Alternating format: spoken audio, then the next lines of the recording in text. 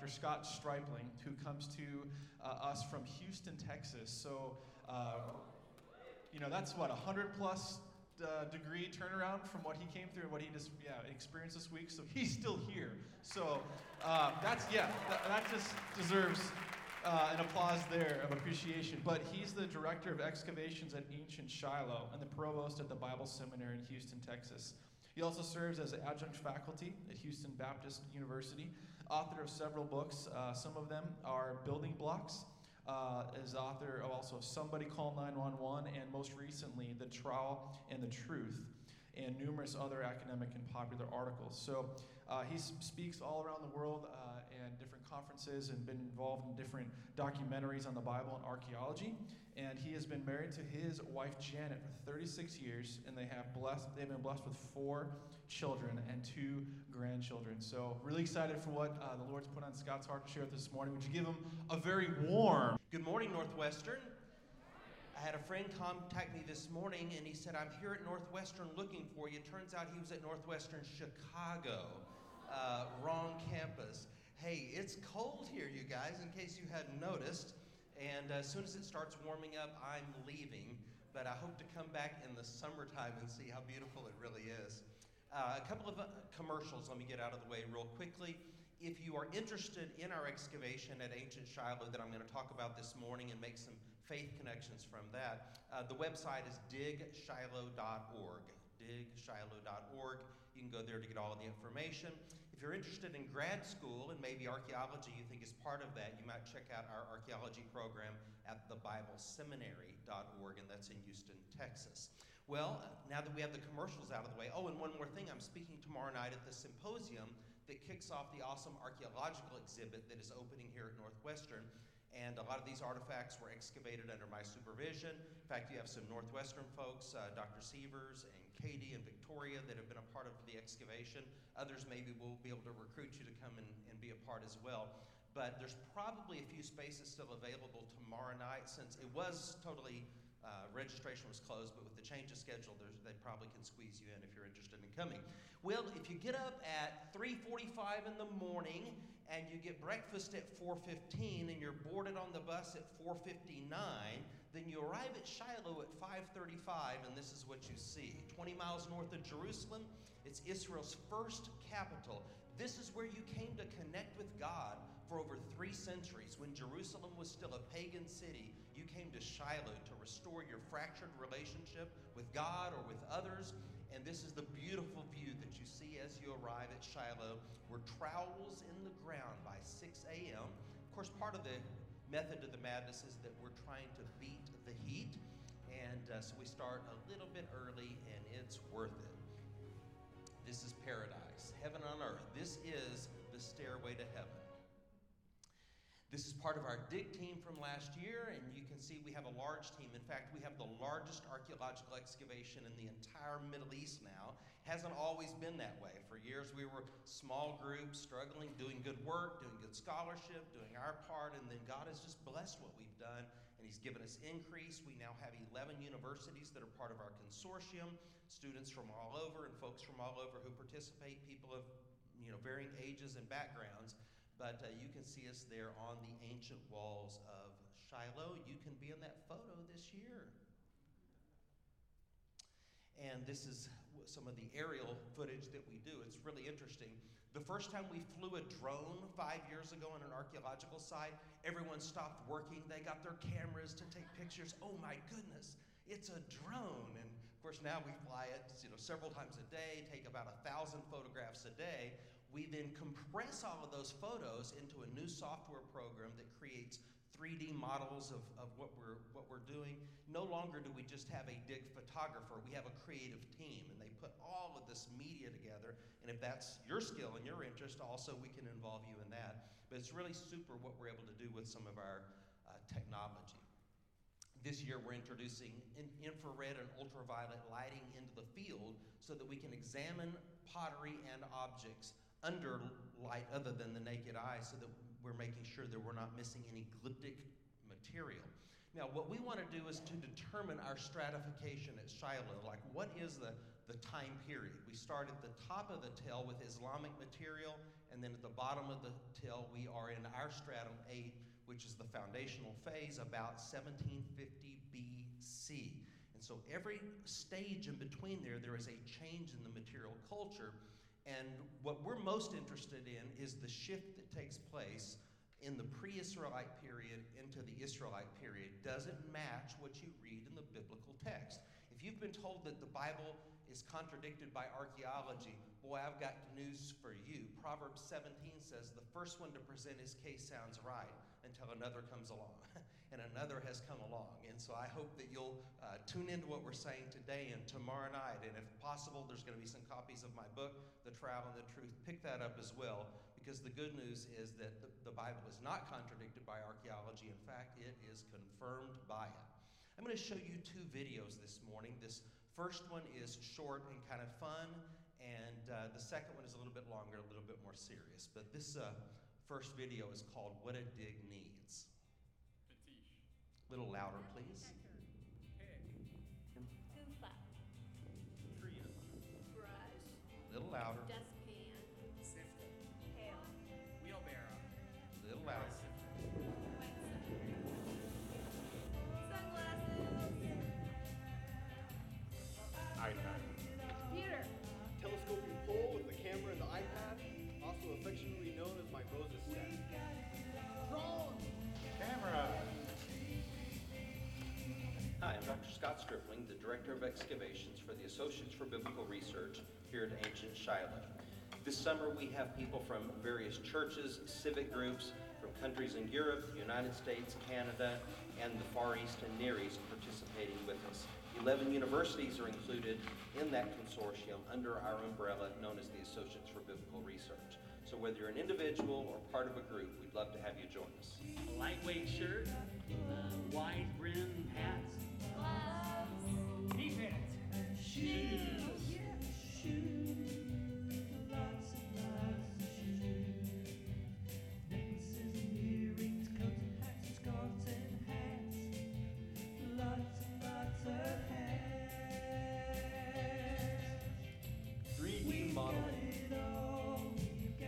Leather.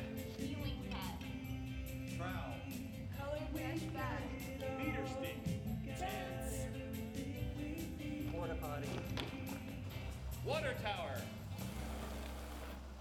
There, I think that'll work.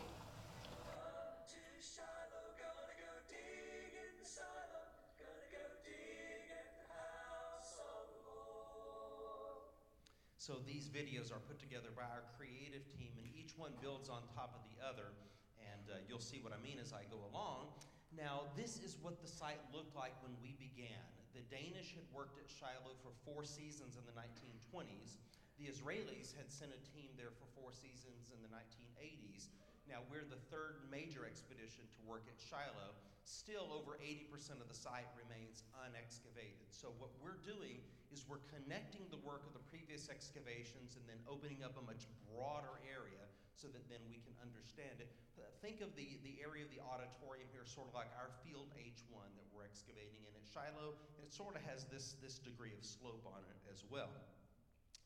After our first season of excavation, you can see what things looked like. As we are opening up our squares, we're beginning to reveal these storage rooms. Now, Shiloh is the only site in Israel that has storage rooms the entire perimeter of the fortification wall. This is because when you went to pay your tithe in biblical times, you couldn't go to tabernacle.org and make a secure online donation. You couldn't write a check. You couldn't give cash. You couldn't use coins. None of those things existed at that time. So you would bring commodity, barley and wheat and figs and so forth. So there were places then to store the tithe, and it's exactly what you would expect to find. Here's your new word for the day. You ready? It's called verisimilitude. Verisimilitude. It means that what we find in the material culture matches what we read in the biblical text, is what you would expect to find. Now, after 2 seasons of excavation, you can see we're getting deeper into these squares. I'll try to point out the northwestern square to you. Let me see right here. So this is the square that's being excavated by the University of Northwestern. That's your new home for this summer. And as we here. All right, this is some of our 3D modeling that I talked about. This enables us to get a different look at what we're excavating and then, of course, to be able to present this in a more meaningful manner. And when we begin an excavation, we have to lay out a grid, an alphanumeric grid, so we know exactly where we are. We have to find true north and then survey the site and create a grid. And so you can see the blue X's here in the squares that we focused on last summer. I would direct your attention to Area D. In Area D, we have the remains of a massive bone deposit.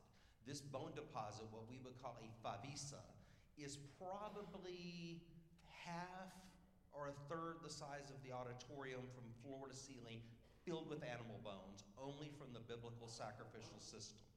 Now, why would that matter? Well, Shiloh matters because of the Mishkan, because of the tabernacle. The Ark of the Covenant was at Shiloh for over 3 centuries. Daily animal sacrifices for over 3 centuries resulted in this massive bone deposit, only bones from the biblical sacrificial system.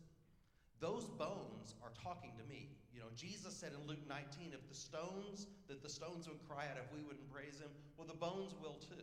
In fact, the pottery's talking to me, and the bones and the stones, and I'm hearing what it's saying. Mixed in with all of those bones is pottery from the period of the tabernacle at Shiloh too, from the earliest period, and it's all restorable. So the vessels have all been broken, but they can all be mended. It's like they brought drink offerings, what's it called in the Bible, a libation. So you bring your animal sacrifice. And what does animal sacrifice enable you to do? It enables you through sacrifice to reconnect with God and to reconnect with others to fix the sin problem. Leviticus 17:11 is very clear. Without the shedding of blood, there is no forgiveness of sin. The writer of Hebrews, of course, picks that up and applies it to Jesus in giving the ultimate sacrifice. In the period of the tabernacle, you brought sacrifice, and it was through that means, something that hurt you, something that cost you, that you were able to then reestablish a broken relationship with God or a fractured relationship with others. That's what Hannah was like. That's what Elkanah was like. When they came to Shiloh, they were just like us, with the same questions that we have. Like, who am I? What is my purpose? Why am I here?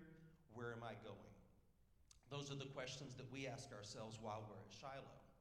After giving the animal sacrifice, they would pour out a drink offering, something like wine that had value, and then the vessel itself had value, so they would break the vessel, and now I've given something that cost me, and it's a means of repentance. It's a means of recognition of my need for God and the fact that it cost God something to cover my sin as well. Now, one of the funnest things that we do, if you like a good jigsaw puzzle, you're going to love this, because this is the world's greatest jigsaw puzzle. We have 2,000 pieces of pottery that we excavate every day. Coins, bones, objects, human bones, animal bones, seeds. It's just this massive jigsaw puzzle. Then we have to determine what is from what period. So the yellow is the pre-Israelite period. The purple is the Israelite period, but they continue to use the yellow also.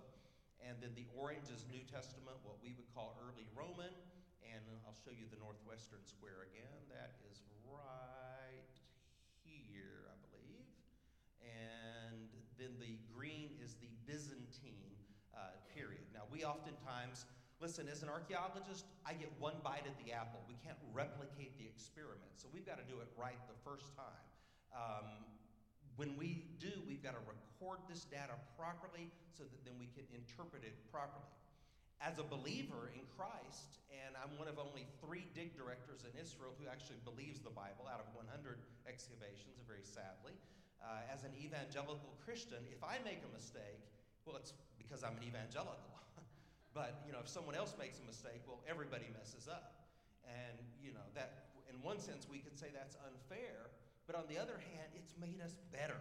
It's made us strive for excellence and to be able to then lead the way and to share then what we're learning with others. These 2 squares are something we're really interested in right now, because we've got a large east-west wall, and the Bible says that the tabernacle at Shiloh oriented east-west. Later, Solomon's temple was oriented east-west. And so now for the first time, we've got large east-west walls that are beginning to emerge.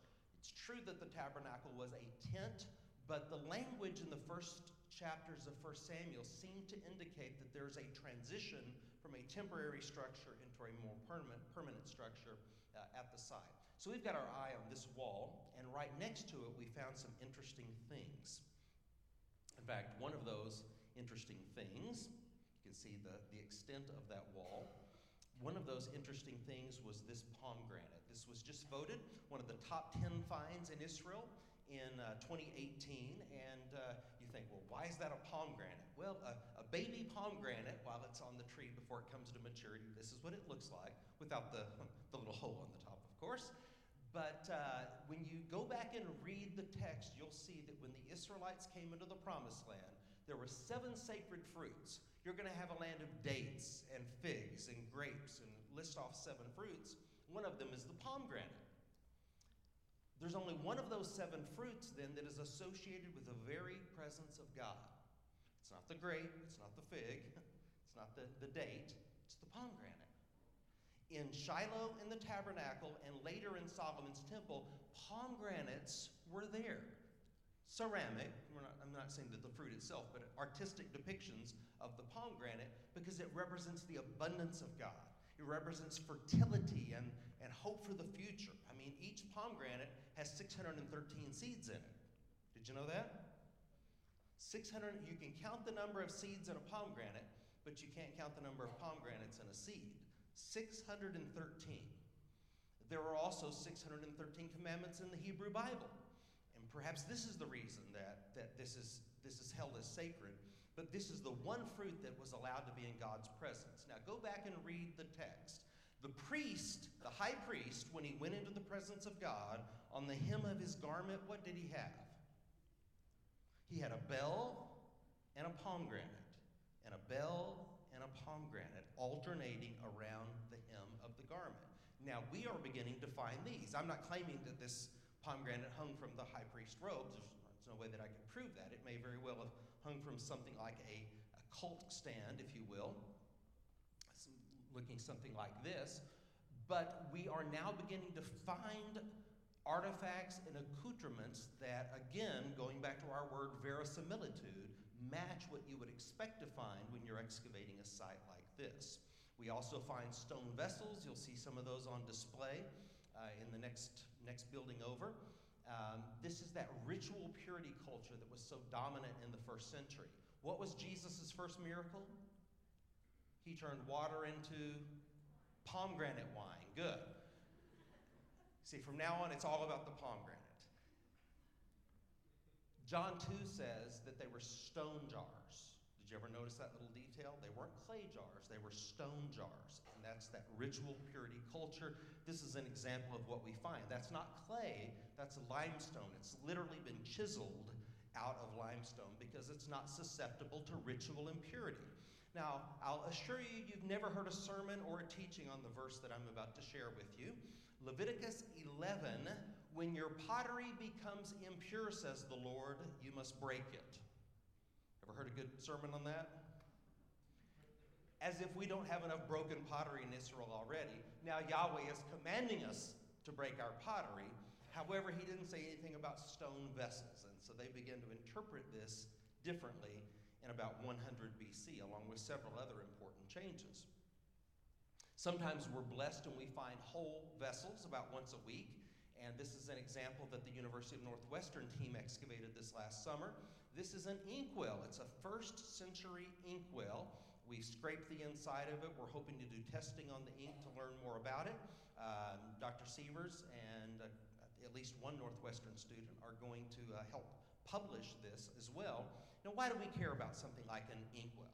Okay, when we have skeptics telling us that Jesus was an illiterate Galilean peasant, then we have to ask ourselves, is that what the text itself says? Not that there's anything wrong with being illiterate or being a peasant, but is that what the text reflects? And the answer is no, it's not.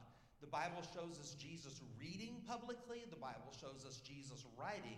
So there's no basis for the claim that he was illiterate or that you had widespread illiteracy in the 1st century. In fact, in 1st century homes, Very commonly, we find styluses for writing, inkwells for writing. If we're to take Josephus at face value, a first century historian, he tells us that there was a partition matching the biblical account that separated the court of the Gentiles so that they could go no further toward the presence of God. Josephus says that there were 24 partitions, signs on this partition, 12 in Latin and 12 in Greek. The partition said, Gentiles who cross this point will be responsible for their own death. Do you see the levels of sanctity? Gentiles can go this far, women can go this far, men can go this far, men from a certain tribe can go this far, and then the high priest can go this far. A very stratified society. Ephesians 2 says that Jesus came and destroyed the wall of separation. That's the wall that it's talking about. Archaeologically, 2 of those signs have been recovered, one in Latin and one in Greek. Now, let me ask you this. How are you going to put these peasants to death if they're illiterate? So you've got signs that say if you cross this point, capital punishment, crucifixion. So you mean to tell me they are crucifying people who can't read? They've just passed a line and they don't even know it. So it does not pass that verisimilitude test, does it? We also excavated a beautiful Middle Bronze juglet this last summer, what we call a milk juglet, and an Iron Age oil lamp, and we have one identical to this on display here, and this is from the time of David. Can you think of a verse maybe in Psalm 119 where David talks about a lamp or a light? What does he say? Your word is a lamp unto my feet, it's a light unto my path. This is what oil lamps looked like at the time of David. Before David they were different, and after David they were different, but this is what he had in mind when he wrote that inspired verse of Scripture. And we have our star of the show here. This guy is the most powerful of all the pharaohs. His name is Thutmose III. He's part of the 18th Egyptian dynasty, 15th century BC. He conquers all of Canaan in about the year 1483, and you can see his name in the middle if you know how to read this language. You see the cartouche right in the middle of the scarab. That's the name of Thutmose III. No previous pharaoh ever uses that same iconography. No later pharaoh ever uses that same iconography. So it's absolute dating for us if we can get it from a clean archaeological context, and it's pretty cool that it was object 1000 that we excavated at Shiloh. Our 1000th object turned out to be really, really cool and important. Now let me tell you what a scarab is. It's in the shape of a beetle because the Egyptians believed that the dung beetle pushed the sun across the sky each day. I mean, the Greeks thought that Apollo hitched up his 4 horsemen and pulled the sun across the sky. Well, for the Egyptians, it's the dung beetle. And the Latin word scarabus means beetle. We found 4 scarabs this last summer. So I decided that I would name them since they were beetles. And so I named them John, Paul, George, and Ringo. I'd like for you to meet John. This is John, otherwise known as Thutmose III. Now, 2 of these scarabs were found through wet sifting, a new technology that we have implemented whole scale, where we wash all of the remains before we toss it. Guess what? We've been missing a lot in the past. We being all archaeologists. We've been throwing away a lot of the evidence, not even knowing it. Because when that little thing is covered in dirt, it can just look like a little rock, a little dirt clod, but when you wash it under a little bit of pressure, it pops out. And so we're revolutionizing the way that we do archaeology. This is also important because it proves that people were living at Shiloh at the time that the Bible says that they were at Shiloh. This is what our pottery looks like in the pre-Israelite period and in the Israelite period. Some of our flints, of course, we record every object. We have elevations of where it came from. We study this, then write our reports and publish them, and this is how the story then gets told. The second video that I'm going to show you this morning, I said, was just a little bit longer and a little bit more serious. This video is a tribute to our oldest volunteer at Shiloh. We have volunteers ranging from age 13 to 85 this summer. And this is a tribute to Michael Ludini, our dig photographer who will turn 85 this year in Israel.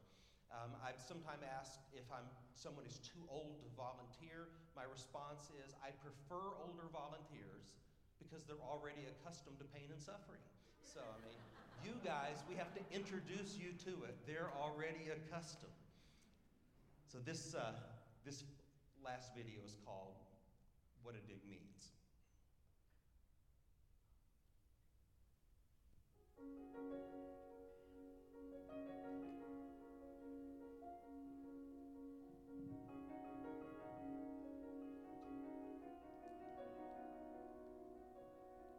A lot of time people say, well, how long have you been digging here in Israel? I said, well, I came here when the Dead Sea was only 6. The ministry of ABR really exists to reach 3 kinds of people. The first would be sort of confronting skepticism that's out there, showing people that through our research that the Bible can actually be trusted. The evidence that we've unearthed at the sites that the Associates for Biblical Research has excavated over the last several decades have, I think, given us overwhelming evidence for a synchronism, what I would call a verisimilitude between the archaeological data and the biblical text. It's proof. It's not guesswork. I mean, archaeology today is not like it was several hundred years ago when scholars from Europe came down here and they haphazardly named this city and that city with shoestring evidence. Today, archaeology is at CSI Miami. The Bible gets alive somehow. I love the Bible and the God of the Bible. One of our main goals here with ABR is to demonstrate the reliability of Scripture. By doing the excavation here, we're able to get an overall concept of life in antiquity, and we're able to connect that then to what the Scripture says and see the consistency between the Bible and archaeology. I've always been fascinated with what the Bible actually looked like, just not what it was on the page in a story. So to see how walls looked actually and how their pottery looked in real life, that's what really drives me, just to see that, to see the Bible become alive. The fact that you can come over here and touch the land that you read about in the Bible, it makes the Bible come alive. It helps me to know that it's real. It gives me a connection to people in general, to history, to biblical history. It has changed the way I read the text. It has changed the way I teach the text. The archaeology, what it does, it demonstrates and to me it proves the reliability of the scriptures. When we see the things that are talked about in the Bible and a material culture that matches that, sometimes with great specificity, then I think we can logically conclude that there is a God of the Bible and that God has a moral claim on our lives. So one might ask, why is this work important? There's all kinds of needs that are in the Christian community, people who are sick, people who have gone through tragedy and suffering, people who have gone through divorce and have children who walked away from God. Aren't those things more important than doing archaeology?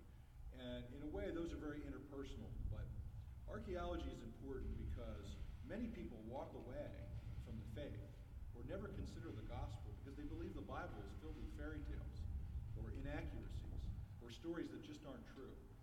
And that does impact people. And using archaeology as a tool to show that the scriptures can be trusted can be a gateway into someone entertaining, understanding, and receiving the gospel that's given to us in the New Testament. Yeah, you have to have faith, but over here, a lot of that faith is proven to you.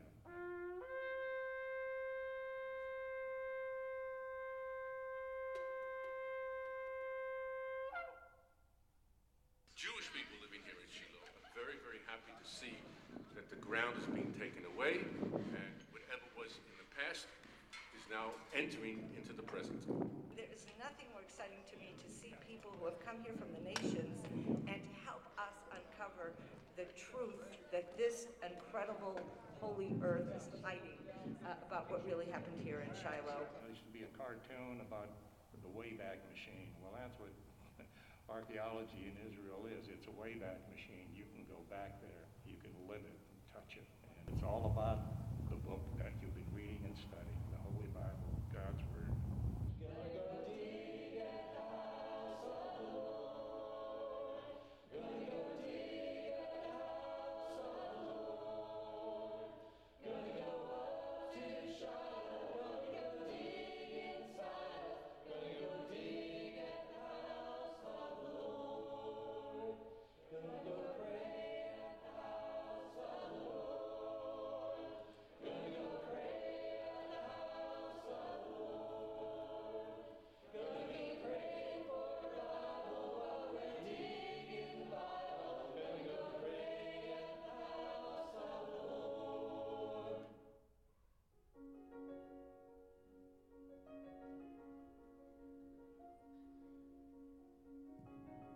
If you'll stand, I'll dismiss us in prayer. Lord, I pray for each person present today that you would fill them with your Spirit, give them a sense of purpose and destiny. If there's a need for restored relationships, I pray that you would appropriate grace to restore those. I pray for a rich blessing upon each life here. And if anyone's supposed to go to Shiloh, I pray you'll make a way, provide the resources, and open all the doors. And we bless your name together. In Jesus' name, amen.